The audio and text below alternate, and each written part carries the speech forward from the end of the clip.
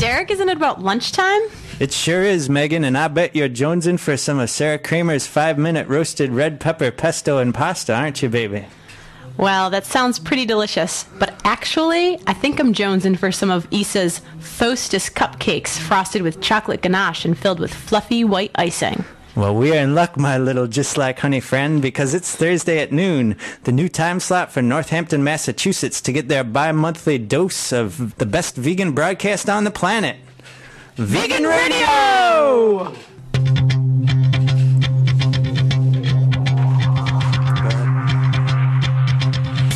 Listeners, today you're in for a great show. We're doing the whole thing live for the first time. Now that we have the new later time slot, we have time to get organic soy mocha lattes from local cafes who don't name their name in bucks.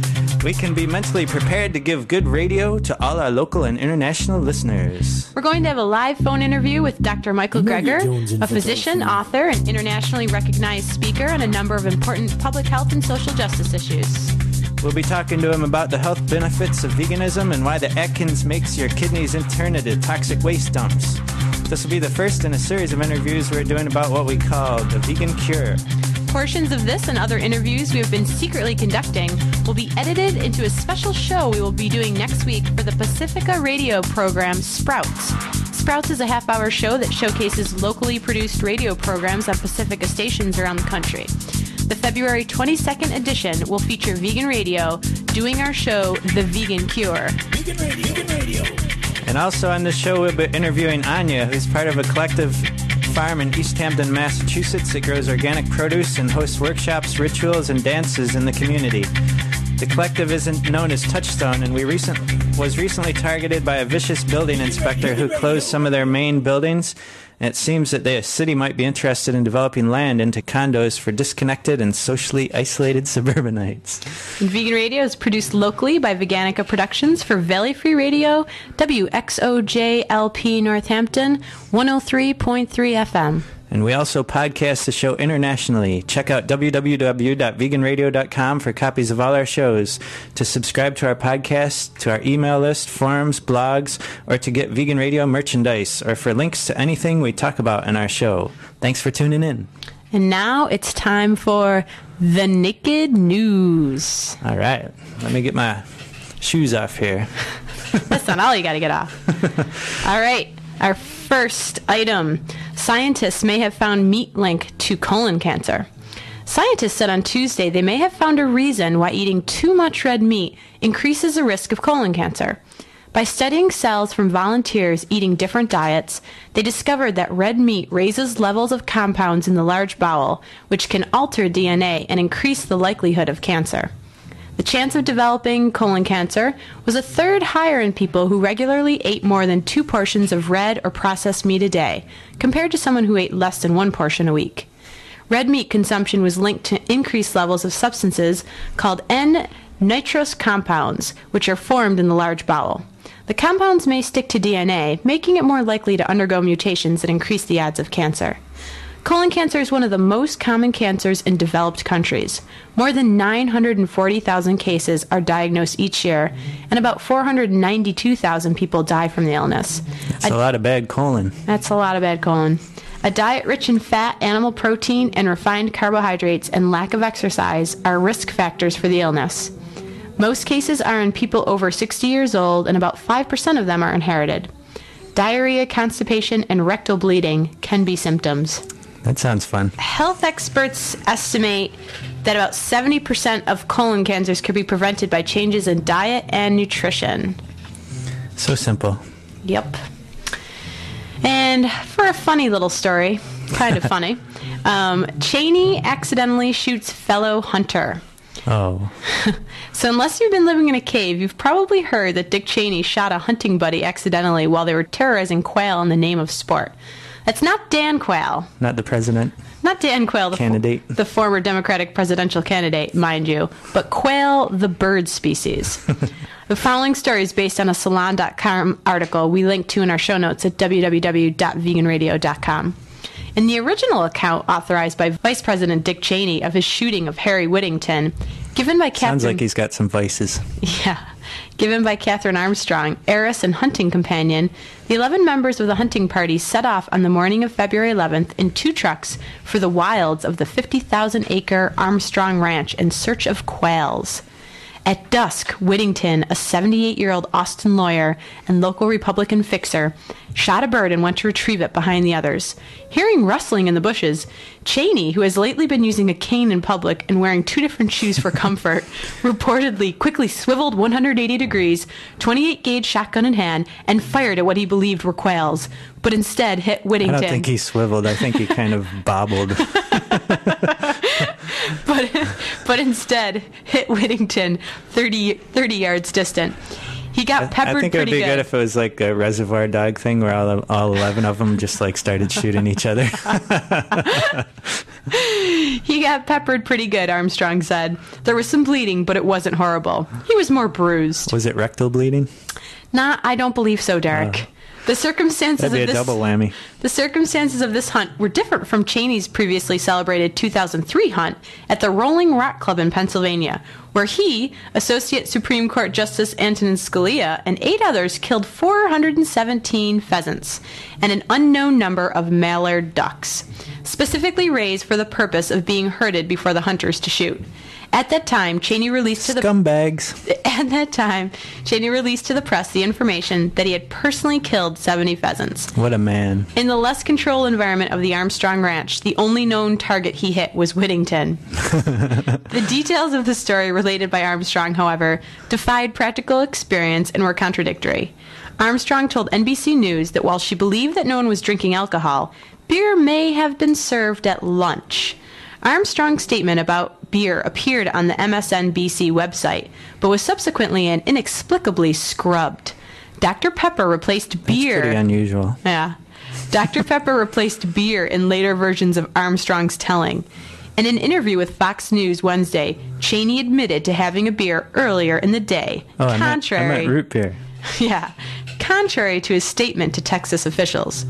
In further development, Dr. David Blanchard, Director of Emergency Services at the hospital Whittington is recovering in, said the 78-year-old attorney had a heart attack at 6:30 a.m. Tuesday as a result of this inflammation caused by the pellet.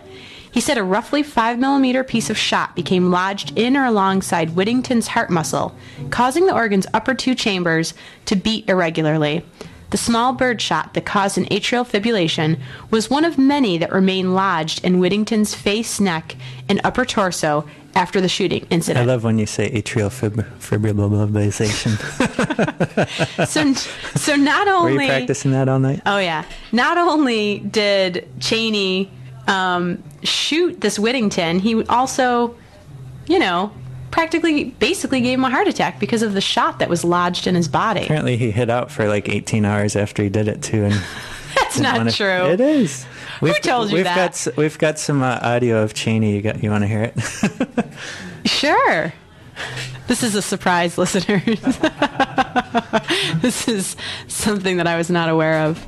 This is from Fox News. The guy who pulled the trigger that fired the round that hit Harry. And you can talk about all of the other conditions that existed at the time. You're a but jerk. That's the bottom line. And there's no, it was not Harry's fault. You can't blame him. He also tried to blame Harry. I'm the guy who pulled the trigger. He snuck up behind me. And I say that's something I'll never forget. The image of him falling is something I'll never be able to get out of my mind. I fired and there's Harry falling. And it was, I'd have to say, one of the worst days of my life at that moment. Poor Dick. His face, his neck, and his upper torso on the right side of his body. And I take it you missed the bird.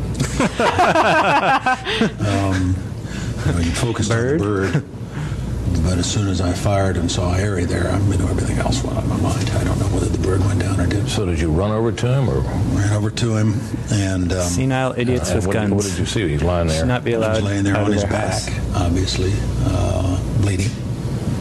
You could see where the shot had struck him. You had enough of this. One of the fortunate Does it talk about where he hit out?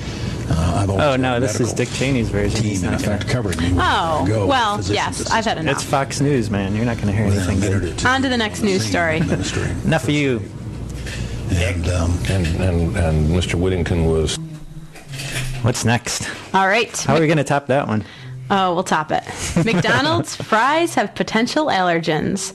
Not long after disclosing that its French fries contain more trans fat than thought, McDonald's Corporation said Monday that wheat and dairy ingredients are used to flavor the popular menu item. It's bad enough they're flavored with lard, too. I know. An acknowledgement it had not previously made. The presence of those substances can cause allergic or other medical reactions in food-sensitive consumers.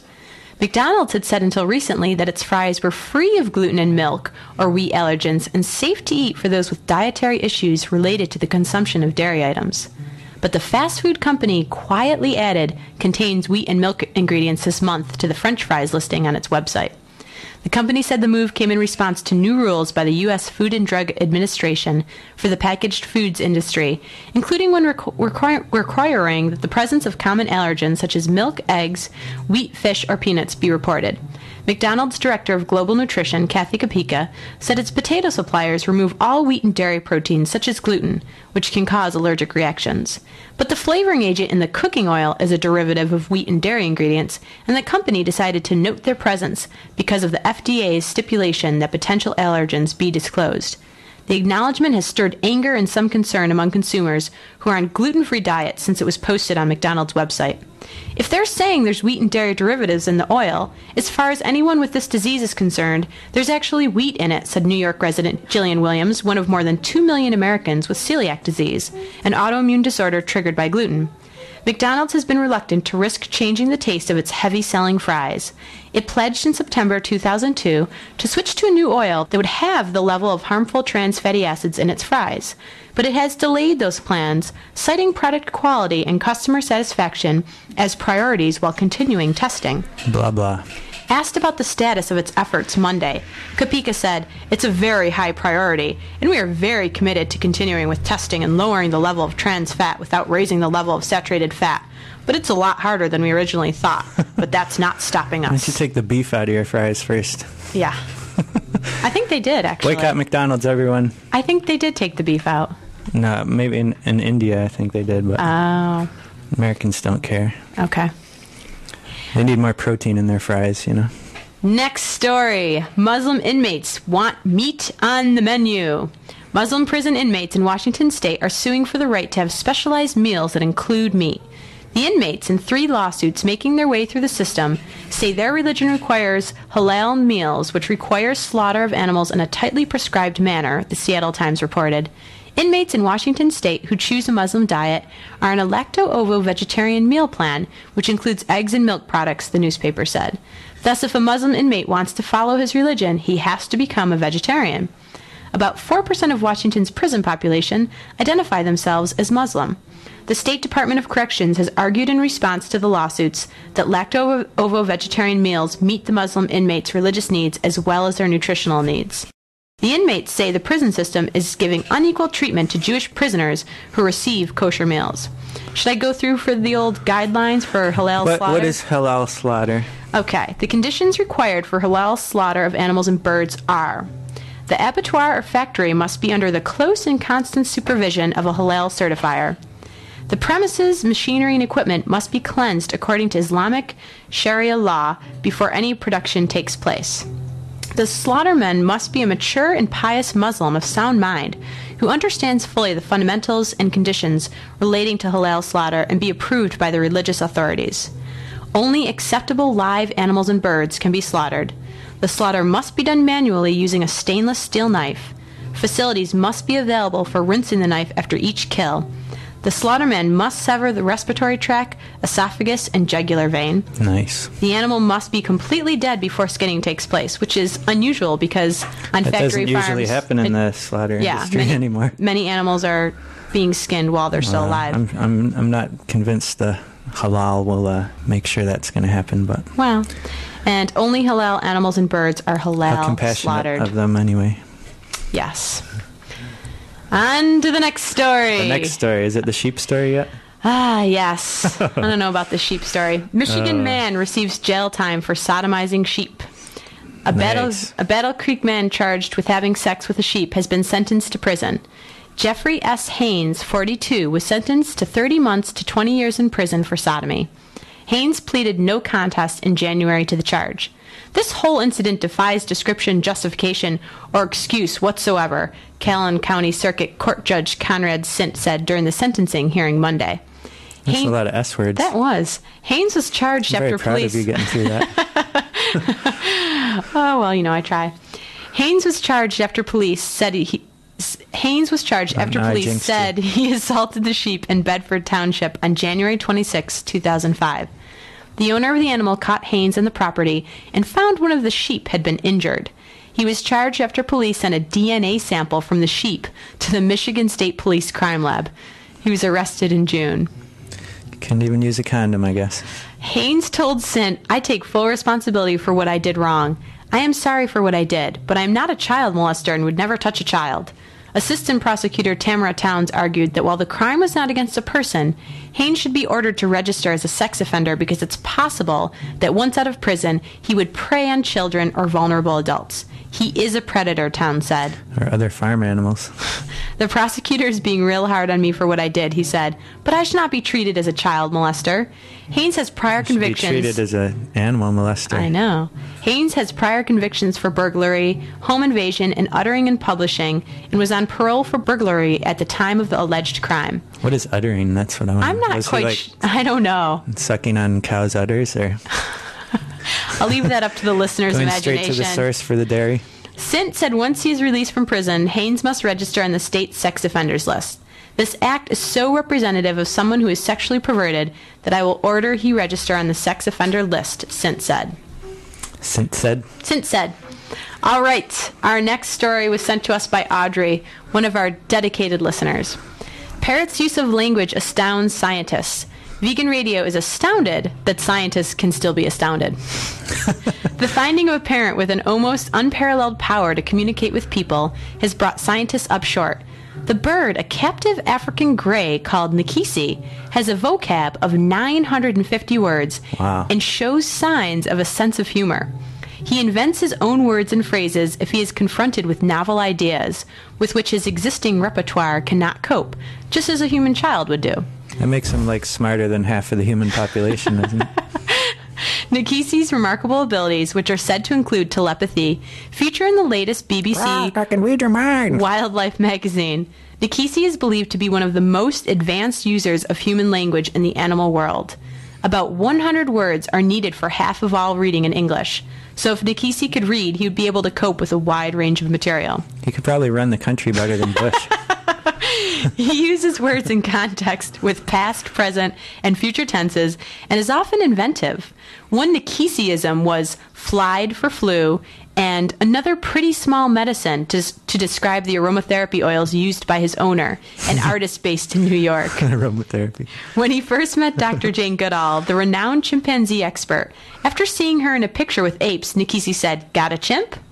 He appears to fancy himself as a humorist. Got a chimp. When another parrot hung upside down from its perch, he commented, "You got to put this bird on the camera." Dr. Goodall says Nikisi's verbal fireworks are an outstanding example of interspecies communication. Professor Donald Broom of the University of Cambridge's School of Veterinary Medicine said, "The more we look at the cognitive abilities of animals, the more advanced they appear, and the biggest leap of all has been with parrots." Alison Hales of the World Parrot Trust told BBC News Online, "Nikisi's amazing vocabulary and sense of humor should make everyone who has a pet parrot consider whether they are meeting its needs. They may not be able to ask directly, but parrots are long-lived, and a bit of research now could mean an improved quality of life for years." I think if anything happens to me, you should have that parrot be your new co-host.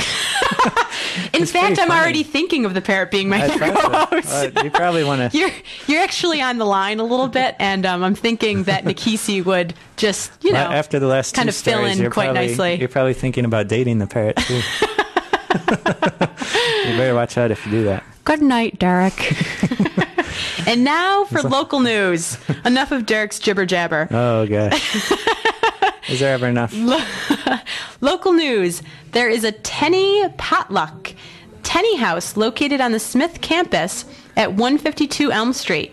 Sunday, February 26 at 5 p.m., you're invited to Tenny House to feast on vegan treats. Is that this Sunday? No, that's next Sunday. That's next Sunday. 2 Sundays. Yep. So just ring the doorbell. Please bring something to contribute to the potluck. There will be an opportunity to network with other activists in the area and to learn about current animal rights issues, as well as to meet new people, eat, and have fun.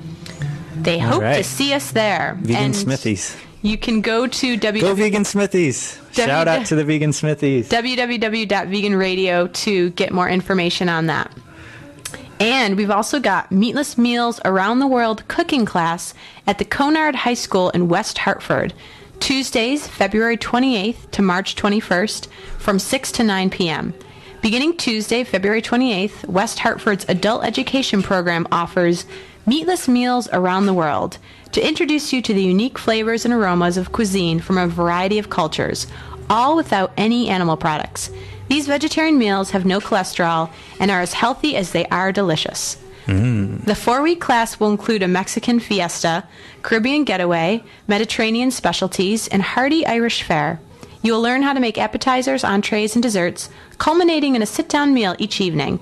The class will be held at Conard High School on Tuesdays from 6 to 9 p.m. once again, and the cost is $59 for residents, $69 for non-residents, as well as a $30 materials fee.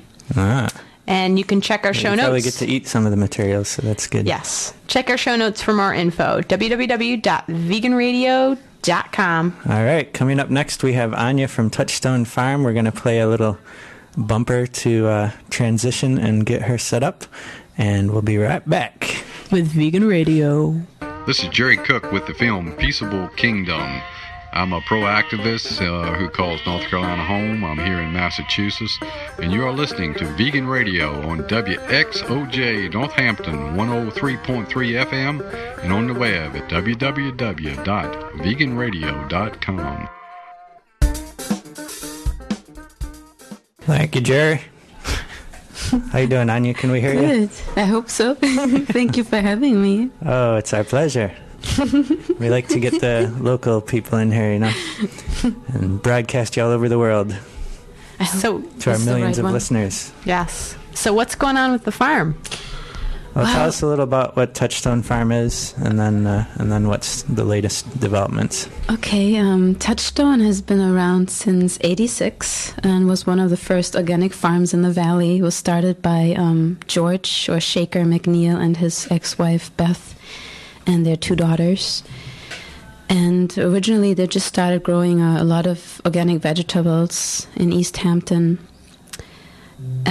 After several years they started growing as well as vegetables, also flowers, organic flowers. And then in the late 80s they opened the place up for retreats as well, and Native Americans came actually from Dakota, from the Lakota Sioux, to do rituals there and offered ceremonies for a couple of years. Also, there were lots of apprentices and interns who wanted to learn about organic gardening. Then, once those ceremonies started, there was some problems with the town, and Touchstone was closed down for a year in '92, I think. And then there was 13 months of stillness, and then there were negotiations between Touchstone and the town, and the town zoned Touchstone in as a recreation center because there were so many things happening, farming, apprentices, guests, rituals, yoga classes, and circle dance. So we've been legal as a recreation center, listed since '93. I came there in '96. And when I came, there were lots of apprentices, and we had yoga classes every morning. We still have been doing sacred circle dance just since 2 weeks ago, every Friday and Saturday night, which is open to everyone. We were going to start a new yoga class last week, but we had some sudden changes. So tell us about the changes. You had an inspector come and close some things down? What happened was we had a beautiful addition this September. I don't know if you know Indigo Massage. They beautiful massage therapists. Who, I do know them. Yeah, who were originally in Northampton. They had a studio, then they moved to East Hampton. And they had some problems with the landlord in East Hampton. I think his name is Fedor. So they came to Touchstone in August, and they were wondering if we had a place. So we made some space for them, and they renovated a beautiful part of Touchstone and put in 5 massage rooms. They have a clinic for people to come in, to drop in twice a week, which is open to everyone. It's only $20 for massage or acupuncture appointment. So, but in that time of renovating, they had 3 inspectors come, and one of them was the building inspector. And I guess that's how he found out about Touchstone. First thing he said to them was, I should condemn this place. Oh, no! But then they renovated. They put a lot of love and energy in. And so that was in September. They became legal in December and had a beautiful open house. And then 3 weeks ago, Shaker and me were not around. The fire marshal and the building inspector came and walked around Touchstone. We were not there. Somebody saw this happening and looked in some buildings. Is it legal to do that while you're not there? I'm not sure. I don't think it is. I don't think it is. I don't know. That's my opinion. We're working actually with a lawyer right now to really find out what is legal, what can they do, and what can we do. So that was around 3 weeks ago. Then a couple days later, we got a letter from the building inspector saying that he was on the farm and he feels there are lots of violations. We are not up to code. There are fire hazards. He would like to set up an appointment. Oh, he also said in the letter that he heard that we're offering dance, and that's not appropriate. What? And then also he read that we are a 2-apartment family household, which we have been. We've been grandfathered in for 60 years. Right. So this letter was confusing because it's against our legal situation. Right. So we got the letter, we called him, we set up an appointment. He came with the fire marshal, I think exactly 2 weeks ago. They were there for 1.5 hours. They had a camera and they made lots of photographs, went to every building, and they were very upset with, they found just lots of violations. And right. Well, what do you think is behind this? I mean, why do you think there's this sudden interest from them? You think there's something behind this? Well, the interesting thing is that a couple of times the inspector mentioned, especially towards the end, he said, this is so much money to fix up. Why don't you just sell it for $600,000 or $700,000? There are lots of developers in town waiting in line to buy this land. Wow. And I started laughing because of the numbers. Money is just like such a strange thing. And they stopped and they were quiet and they said, this is serious. Oh. But Anya's like me. She laughs at everything. Like, you use laughter kind of like in any kind of situation. And that's like me. I understand that. Like, you find humor in everything, and it is funny. Totally funny that they'd even be there saying this stuff. Well, then 2 days... Capitalism moving into Touchstone. Yep. So what can... So then at the end... So Shaker tried to...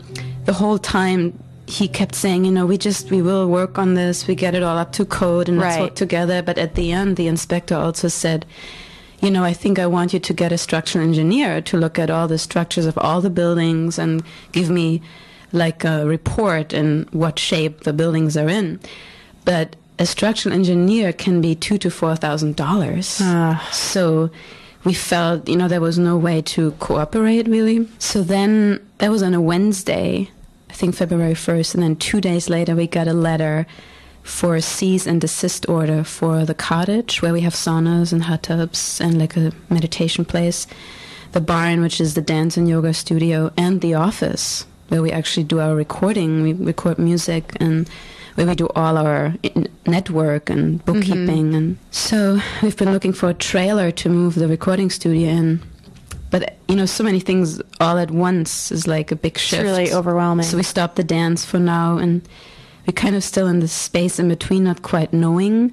We contacted a lawyer who's helping us out, and all these people have been donating services. Nobody has been charging us so far. So is that... So what can our listeners...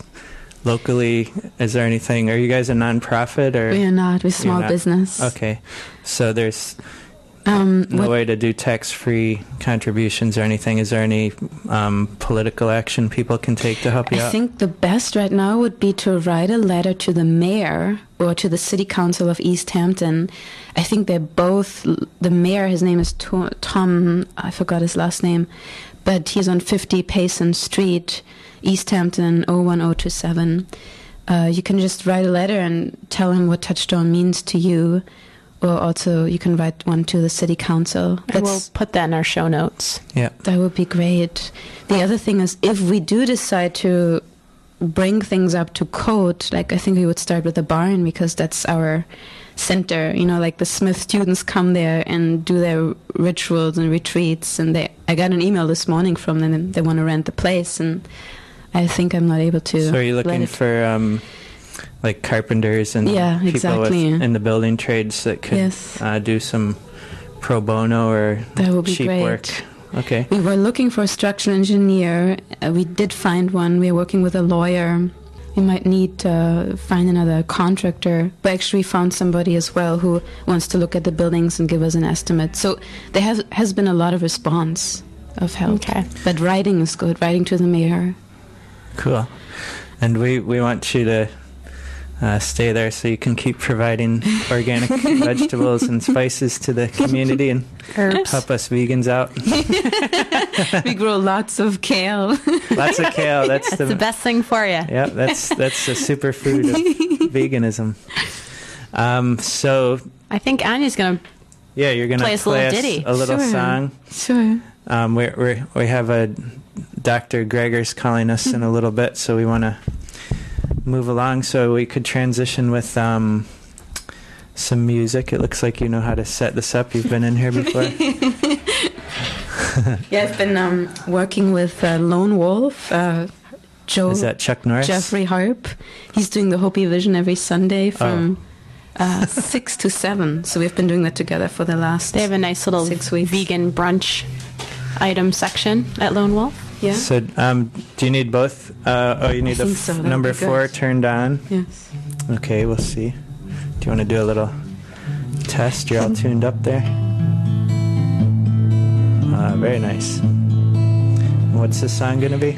This is called Many Rivers, and I was traveling through Europe for 6 years with my backpack and guitar from 91 to 97, and this song was taught to me on the street in Germany. And it was the woman who taught it to me, she said, please play this wherever you go.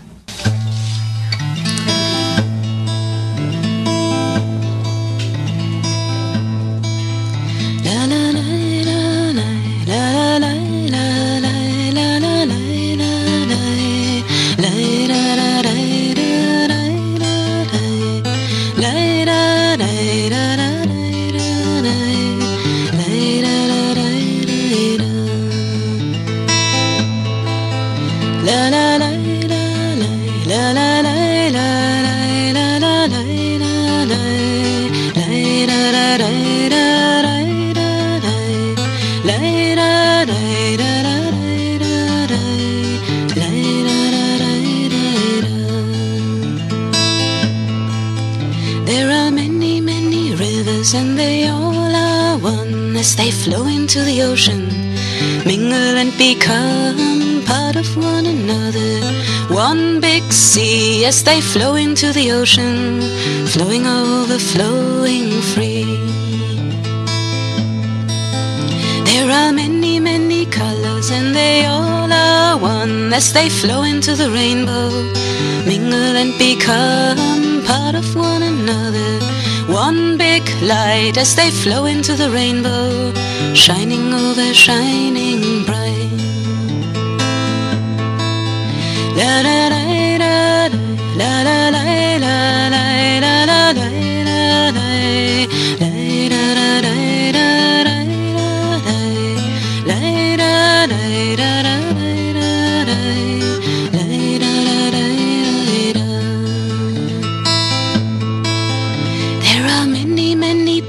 and they all are one as they grow to one big family, mingle and become part of one another. another. One big tribe as they grow to one big family, living, loving in the light. La la la la la la la la la la la la la la la.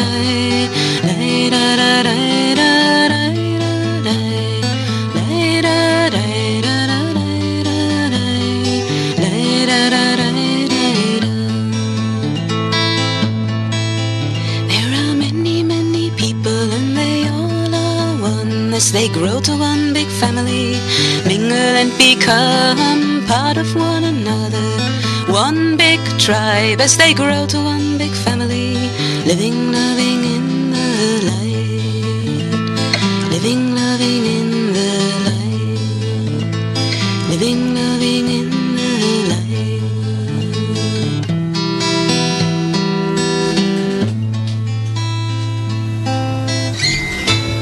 Wow, that was pretty. Beautiful, Anya. Thank you. Just wanted to say, if you want to find out more about Touchstone, you can also go to our website, which is sacredcircles.com. Sacred Circles. It's very beautiful. Well, I hope you guys can stay in business over there, and I hope all our listeners write to the mayor. Check our show notes for where you can do that. Thank you. Go talk to the mayor. So, thank you so much for having me. Yeah. Yeah, thank you for coming. And for doing this great show. Oh, thank you. It's been a pleasure to meet all kinds of great people and be radio stars like we are.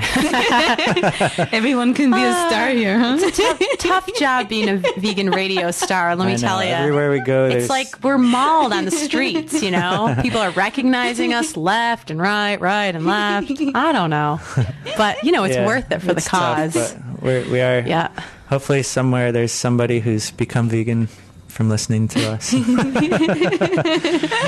Or at least eating a lot of vegan treats. Or else they're at vegan least brownies. throwing vegetables at the radio or something.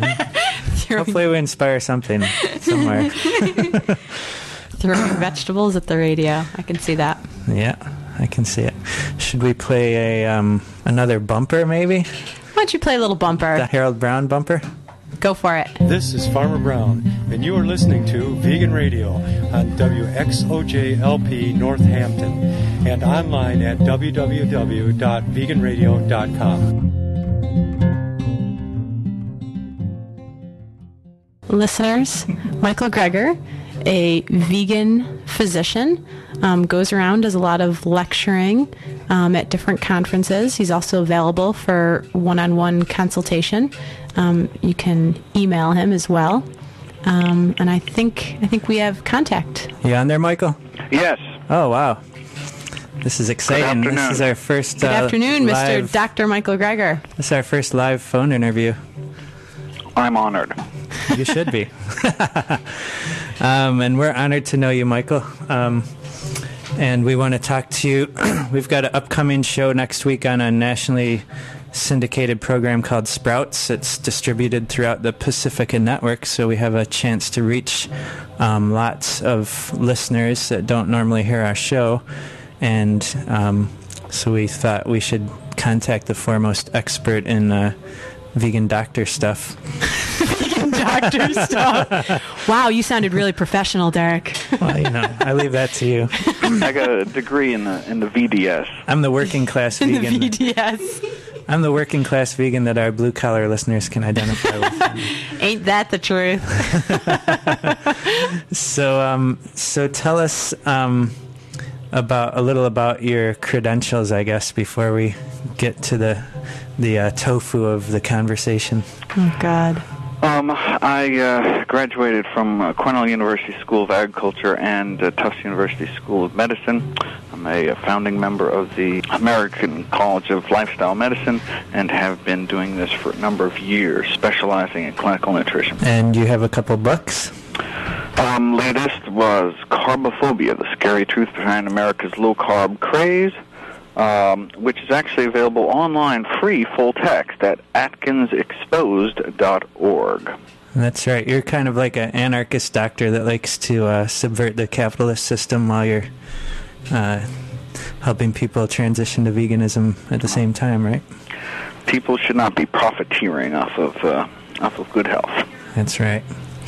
So, what are the health benefits of the vegan diet? Well, the World Health Organization just 2004 finally published their long-awaited global strategy on diet, which was unanimously endorsed by all 192 countries of the United Nations. The report blames the growing pandemic of global chronic disease on greater saturated fat intake from animal sources, reduced intakes of complex carbohydrates, dietary fiber, and reduced fruit and vegetable intakes. Basically blames kind of our global epidemic of obesity, cancer, heart disease, diabetes on basically exactly the kind of diet that Americans eat. And some of these low-carb advocates push even farther in that direction. The World Health Organization, which, unlike some of the U.S. governmental bodies, which have been unduly influenced by industry, the World Health Organization has been able to kind of maintain some kind of scientific objectivity, and they are calling for a limitation of the consumption of saturated animal grease and what they call an increase in consumption of fruits, vegetables, beans, whole grains, and nuts. So in their words, a more plant-based or plant-centered diet. That sounds like a good diet. So, as far as we've talked to some other people about curing diseases with veganism. And what are some? Do you have any cases that you've seen that highlight kind of the vegan diet and how it cures things? Well, it's really these chronic diseases that the World Health Organization is talking about, like diabetes, like heart disease. Your body wants to be healthy, right? I mean, it's only, your body doesn't want to get cancer. So, I mean, only when you injure your lungs with every puff of every cigarette does, over the long term, one increase one's risk. Whereas, you start smoking, you stop, much of the smoke damage can be healed. The same thing with the inner walls of one's arteries. I mean, your arteries want to be healthy. Heart disease is not a kind of natural consequence of old age. There are areas in this world, like rural China, where basically heart disease is unknown until they start eating like us, and we start damaging the inner walls of our arteries, building up these atherosclerotic plaques, this hardening of the arteries with saturated fat and cholesterol, and and now in the Western world, heart disease is the number one killer. And only if you, with these daily, sometimes 3 times a day, assaults on one's arteries, does one eventually come down with these kind of diseases. So at any point we can stop that kind of continuous assault, eat healthier, and we can allow our bodies to do some of that healing. Now, having said that, you smoke for 50 years and then stop smoking, your risk of lung cancer doesn't drop immediately.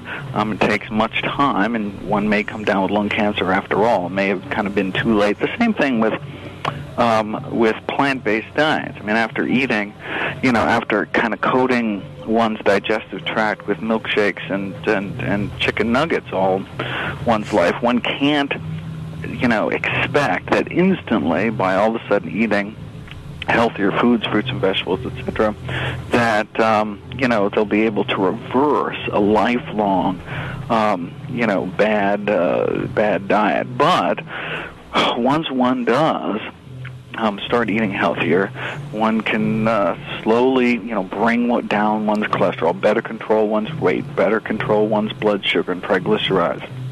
And so you can see, and that actually happens very quickly. I mean, within, you can put people on these diets 1 week, 2 weeks, their cholesterol's better, their blood pressure's better. You can start getting people off of medications. But that's really just the beginning. And the reason I do those labs is because, it really inspires people, because they may not feel necessarily different, but you can say, well, wait a second, a week ago you had elevated cholesterol, now your cholesterol's fine, your blood pressure's fine, we can get you off these medications, we can get you off some of these diabetes medications. And that excites people. People do not want to take drugs for every day for the rest of their life. They're expensive, they may have side effects.